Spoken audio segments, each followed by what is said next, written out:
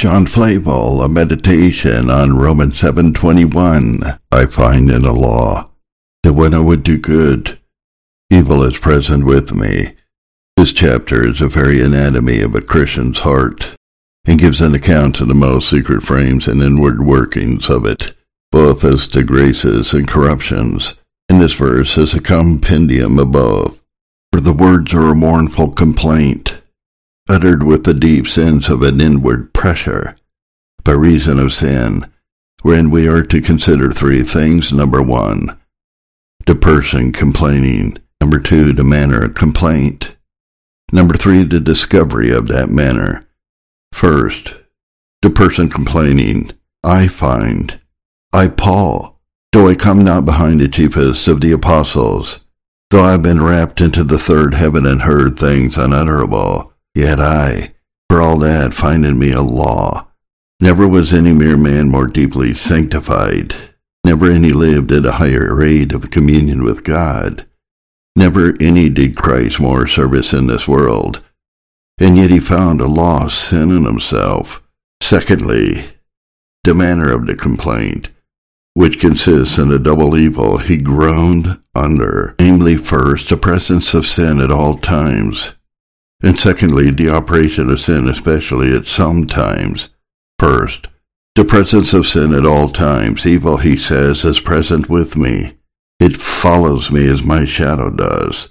By evil we must understand no other evil but sin, the evil of evils, which in respect of power and efficacy he also calls a law, because as laws, by reason of their annexed rewards and punishments, have a mighty power and efficacy upon the minds of men, so sin, indwelling sin, that root of all our trouble and sorrow, has a mighty efficacy upon us.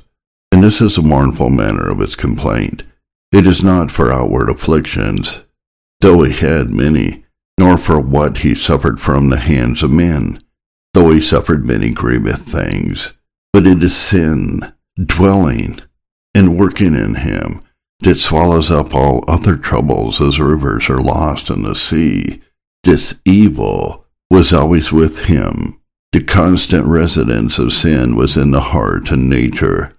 Secondly, and what further adds to his burden, as it dwelt in him at all times, so it exerted its efficacy, more especially at some times, in those special times and principal seasons in his whole life.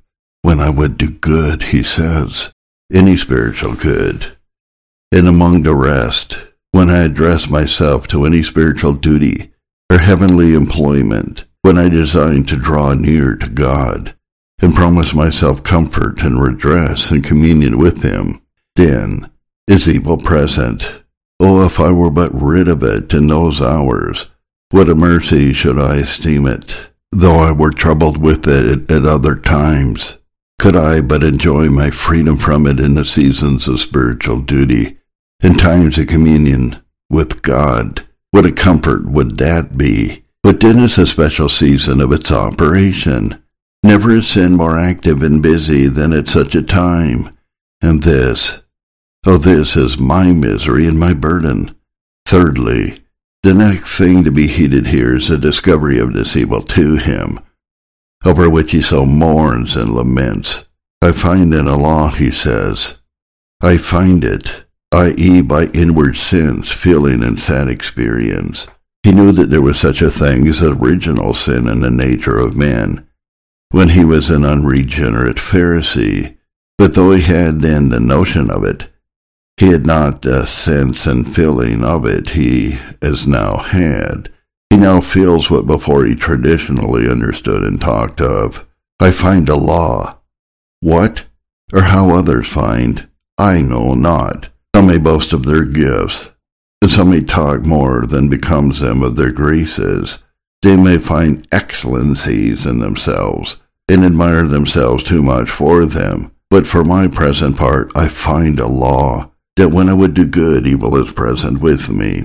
I am sure I find a bad heart in the best season, a proud, dead, wandering, hard heart. I find it woefully out of order. God knows, and this is my misery. Hence note, doctrine, that the best Christians sensibly feel and sadly bewail the workings of their corruptions, and that in the very seasons and opportunities of their communion with God. Bring your thoughts, reader, close to this point, and sadly ponder these three things in it. First, in what special acts Christians use to feel the working of their corruption in the season of their communion. Secondly, why is it that corruption stirs and troubles them more at such a time than at others? Thirdly, upon what account is this so great a burden to every gracious heart? First, it's the first of these, namely, the special actings of corruption in the seasons of communion. They're such as have a natural aptitude and design to destroy all communion between God and the soul. Galatians 5:17, the flesh lusts against the Spirit. It is contrary to the Spirit, and by reason of that contrariety a poor Christian cannot do the things that he would. How many times have some Christians lamented this upon their knees, with bleeding hearts and weeping eyes? Lord, I came here to enjoy you. I hope for some light, strength, and refreshment in this duty. Promised myself a good hour. My heart began to warm and melt in duty. I was near to the expectation and desire of my soul, but the unbelief, deadness, and vanity of my heart has separated between me and my God, and withheld good things from me. Three things are requisite to communion with God in duties. First, that our thoughts are composed. Secondly, activity of faith. Thirdly, excitations of affections. And all these are sensibly obstructed by innate corruption. For by indwelling sin, the order of the soul is disturbed by sending forth multitudes of vain and impertinent thoughts, to infest and distract the soul in its approaches to God. The sins of this evil gave occasion to that prayer. In Psalm 86, verse 11, unite my heart to fear your name. Much have we to do with our own hearts upon this account every day. Abundance of rules are given to cure this evil, but the corruption of the heart makes them all necessary. Secondly, the activity of faith is clogged by natural unbelief.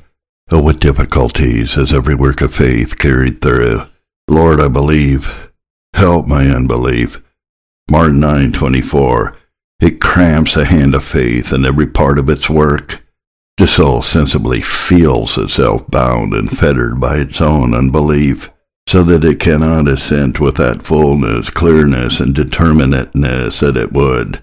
It cannot apply with that strength, certainty, and comfort it desires. And thus are the wings of faith pinioned, that when we would soar aloft in the highest acts of sweet communion with God, we can but flutter upon the earth, and make some weak essays and offers heavenward, which oftentimes are frustrated and put by through the unbelief that is in us. Thirdly, the excitation of the affections is rendered difficult, by reason of that natural deadness and hardness that is in the heart. Alas, it is naturally an heart of stone, and as it is to dissolve or melt the rocks into a sweet syrup, is a heart into spiritual and heavenly affections towards God. There's scarce anything in the world the Christians more passionately bewail, and are more sensibly afflicted for than the deadness and hardness of their own hearts. Nothing is found sufficient sometimes to affect and raise them, and yet, if they be not excited out of their torpor and stupidity, they cannot have communion with God in duties. And if we inquire into the reasons why poor Christians find themselves more infested by natural corruptions in the seasons of duty than at other times, the reasons are obvious to him that considers that duty irritates it, Satan excites it, and God permits it to be so. First, corruption is irritated by duty. It is provoked by that which bridles and purges it. Nothing is found more destructive to sin than communion with God is, and therefore nothing makes a fiercer opposition to all fellowship and communion between the soul and its God than sin does. As waters swell and rage when they are obstructed by a dam, So do our corruptions when instructed and checked by duty. Sin would fain make men leave praying, and prayer fain make men leave sinning. Secondly, as duty irritates it, so Satan excites it, especially in such seasons. When Joshua the high priest stood before the Lord, Satan was seen standing at his right hand to resist him. Zechariah 3:1. How hard is it for a Christian then to be dexterous, apt, and ready for spiritual work, while Satan stands at his right hand, the working hand, to make resistance? The devil is aware that 1 hour of close, spiritual, and hearty converse with God in prayer is able to pull down what he has been contriving and building for many a year. Now this envious spirit, having an easy access to the fancy, that busy and unruly power of the soul, will not be wanting to create such figments and notions in it. It's like a rapid stream, shall carry away the soul and all of its thoughts from God and duty. And what to do of most Christians to prevent the sallies and excursions of their hearts from God at such times? Number 3, as Satan exercises it. O wise and holy God, for good ends to his people permits it to be so. The thorn in the flesh keeps them humble. These lamented distractions and corruptions in their duties destroy their dependence on them, and glorying in them. For if we are so prone to pride and confidence in our duties, amid such sensible workings and minglings of corruptions with them, what would we be if they were more pure and excellent? These things also make the saints weary of this world, and to groan within themselves after the more perfect state in which God shall be enjoyed, and seen in more perfection and satisfaction. But this in the meantime cannot but be a very grievous affliction and pressure to the gracious soul, to be thus clogged and infested by its own corruptions in the very season of its communion with God. For by this the soul is rendered very unsuitable to that holy presence it approaches. Habakkuk 1:13. Thou art of purer eyes and to behold evil, and cannot look on iniquity. Must a great and blessed God wait upon a poor worm till it be at leisure to attend him? Must he be forsaken by every trifle that comes in the way of its fancy? Oh, how provoking and evil is this! Surely God hears not vanity, neither will the Almighty regard it. Job 35:13. This unsuitableness of our spirits to the Lord cannot do less than cover our faces with shame, as Ezra did in chapter 9:6. Oh my God, I am ashamed and even blush to look up to you. Secondly, by this, those benefits and comforts are intercepted which are better than life. There's a sensible presence of God. There are manifestations of pardon, peace, and love. There are reviving influence and fresh anointings of the Spirit. There are 1,000 mercies of this kind that in their season are communicated to men in the way of duty. And it would not grieve a man to the very heart and soul to be defeated of those inestimable treasures by the breaking forth of the unbelief, pride, or vanity of his own heart, when such mercies are almost in his hand. Your iniquity, saith the prophet, have separated between you and your God, and your sins have hid his face from you, that he will not hear. O cruel covering, O dismal cloud, that hides the face of God from his people, that they cannot behold it.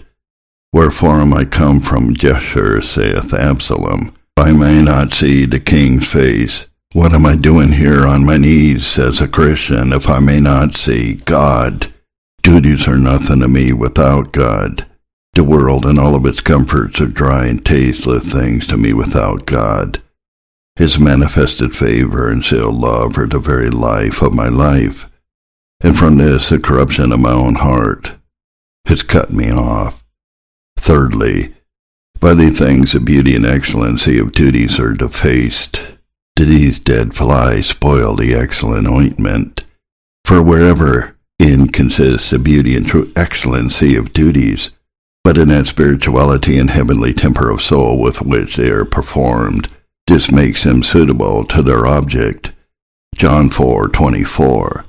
Take away spirituality from duties, and then you may number them among your sins, and the manners of your shame and sorrow. Take away the heart from duty, and what remains but a dead carcass without life or beauty. Fourthly, by these things gracious souls are greatly puzzled and perplexed about their state and condition. This is a fountain of their fears and doubtings. Oh, when a man feels such deadness in his heart towards God, such stiffness in his will to the will of God, such a listless, careless temper to all that is spiritual, how, he thinks, can this consist with a renewed state and temper? Sure, no Christian is troubled with such a heart as mine is, especially when it shall be found in its ordinary course, so free, nimble, and indefatigable in its pursuits and entertainment of things sensual and earthly. There it is. It's the chariots of Aminadab, but here, like Pharaoh's chariots, there it as much needs a curb as it does a spur here. Lord, says a poor soul, I know not what to do. If I do look into my heart, I cannot be sincere. And if I do, I can have no comfort. This is a sad perplexity indeed. Lastly, by the things the Spirit of God is grieved, and that which grieves him cannot be a grief and burden to us. His motions are quenched by these corruptions, his sanctifying designs as much as lies in us obstructed by them. Surely then there is cause enough why a Christian should follow every thought with a deep sigh, and every stirring of unbelief with a sad tear. The usefulness of this point is great and exceedingly seasonable when we are to draw near to God and address ourselves to spiritual duties. It may be to great purpose be improved this way. Number 1, of information. Number 2, direction. And number 3, of consolation. We may greatly improve it for our information in the following particulars. Hence, we may take our measures of the wonderful and astonishing grace and condescension of God to his people, who notwithstanding all that evil which is at present with them and the good they do, will not reject their persons or duties for all that. How does free grace make its own way through swarms of vanity? How does it break through all the deadness, infidelity, and hardness of our hearts to do us good? Though evil is present with us, our gracious God will not be absent from us notwithstanding that. How greatly was the spouse amazed at the unexpected condescension and grace of Christ in this manner. Song of Solomon 2:8. It is the voice of my beloved. Behold, he comes leaping over the mountains, skipping over the hills. It is the voice of my beloved. That abrupt, broken expression shows a perfect surprise. She saw mountains of guilt and unworthiness between Christ and her soul, and yet, behold, he comes skipping over all those mountains and hills. O free grace, rich and admirable grace, which with so many notwithstandings and nevertheless will save and comfort the poor and unworthy soul. Number 2, how little reason have any of us to be proud of our best performances. There is not a just man upon earth that does good and sins not, saith Solomon, Ecclesiastes 7:20. If there be something supernaturally good in our duties, yet there is abundance of natural evil commixed with that good. The evil is wholly ours, the good wholly God's. We have no reason then to glory in our best performances. It has been a question with some whether some short transient act of a regenerate soul may not be free from sin, but it was never questioned whether any continual act, much less a course of actions, could be without sin. Evil will be present with us in all we do. It will be with us in our closets, present even in the awful presence of the holy God, in the most high and solemn duties of religion, in the most pure and spiritual actions that pass from us. Cease, then, as from dependence, so from pride and conceitedness in all you do. While our natures are sanctified but in part, and our principles mixed, our duties and performances can never be pure. Who can bring a clean thing out of an unclean? Not one. John 14:4. How are we obliged, all of us, to bless God for Jesus a mediator, to make us and our sinful duties acceptable to God? Sad were our case if this high priest did not bear the iniquity of our holy things as it is. Exodus 28:38. It is his oblation and intercession that obtains and continues our pardon for our prior sins, our hearing sins, our sacrament sins. These alone would eternally damn us if we had no other. Did not free grace make us accepted in the Beloved? Ephesians 1:6. When evil is present with us, then is Christ, our advocate, present with the Father for us. And thence it is that we are not destroyed upon our knees, and that the jealousy of God breaks not forth as fire, to devour us and our very duties. If evil be present with us, yea, inherent in us, in our best duties, what need had Christians in to watch against the external occasions of sin, and to keep a close guard upon their senses, especially when they have to do with God? There is danger enough from within. You need not open another door from without. This natural corruption is too active in itself. If there be no irritation by any external occasion, how much more when the eye and ear open and unguarded, and occasions are offered it from without. Watching is half the work of a Christian while he is praying. Ephesians 6:18. The Arabian proverb is as instructive as it is mystical. Shut the windows, that the house may be light. Number 5. If evil be present when we would do good, if it infest us in our best duties, then certainly there is no rest to be expected for any of God's people in this world. Where shall we go to be free from sin? If anywhere, let us go to our closets, to our knees, to the ordinances of God. Yea, but even there, evil is and will be present with us. If we cannot be free from evil there, it is vain to expect it elsewhere in this world. Only in heaven, believers rest from sin. When once they are absent from the body and present with the Lord, sin shall no more be present with them, which should make all that hate sin long for heaven, and be willing to be dissolved and be with Christ. Direction number 2.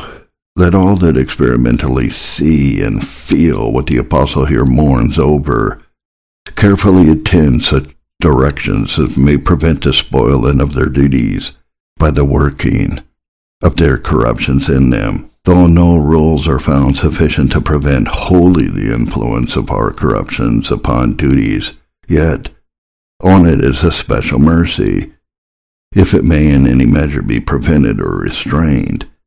In order whereunto I shall hand briefly these following rules, which the experience of many Christians has recommended. It's exceedingly useful in this case. 1. Be more diligent in preparation for your duties if you would meet with less interruption in your duties. The very light of nature teaches solemn preparation to all important and weighty business. And is there more solemn and concerning business in all the world than that which you transact with God in your spiritual duties? Angels approach not this God with whom you have to do, without profound respects to his immense greatness and awful holiness. Isaiah 6:3. When you stretch forth your hands, it is required that you first prepare your hearts. Job 11:13 and 14. Rule number 2. Realize the presence of God in all your duties. Die your hearts all that you are able by that consideration. Oh, think what a piercing holy eye beholds your heart and tries your reins. Would you not be really ashamed if your thoughts were but vocal to men, and the workings and wanderings of your heart visible to those that join with you in the same duty? Oh, if the presence of God were more realized, certainly your hearts would be better secured against the incursions of your corruptions. Rule number 3. Labor for a deeper measure and degree of sanctification. Many of the rules are but spiritual anodynes to give present ease, but this is a way to a real cure. 1,000 things may be found helpful to put by a vain thought for the present, but then it returns again, and it may be with more strength. This is a proper method to dry the spring, when others are but attempts to divert the stream. If habits of grace were more deeply eradicated, acts of grace would be more easy to us and flow more freely from us. Lastly, consider what an aggravation it is to your evil to vent itself in the special presence of God in duties. See how Paul mourns over it in the text. It is not only a sin, but an affronting of God to his face. This grieving of his spirit is a spoil of your duty. It is, as one aptly calls it, an hellish bar, or remerat to all sweet and free intercourse of the soul with God. And thirdly, for consolation, but while I am representing the evil of it to some, and maybe there are others overwhelmed with a sorrowful sense of it, even to discouragement and despondency. Poor Christian, is this your case?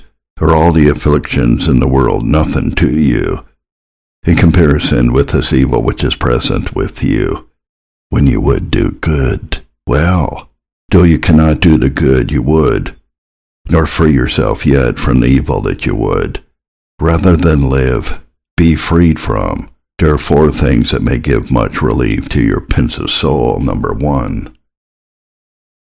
Though the presence of evil, even in your best duties, be sad, yet your grief and affliction for it is sweet.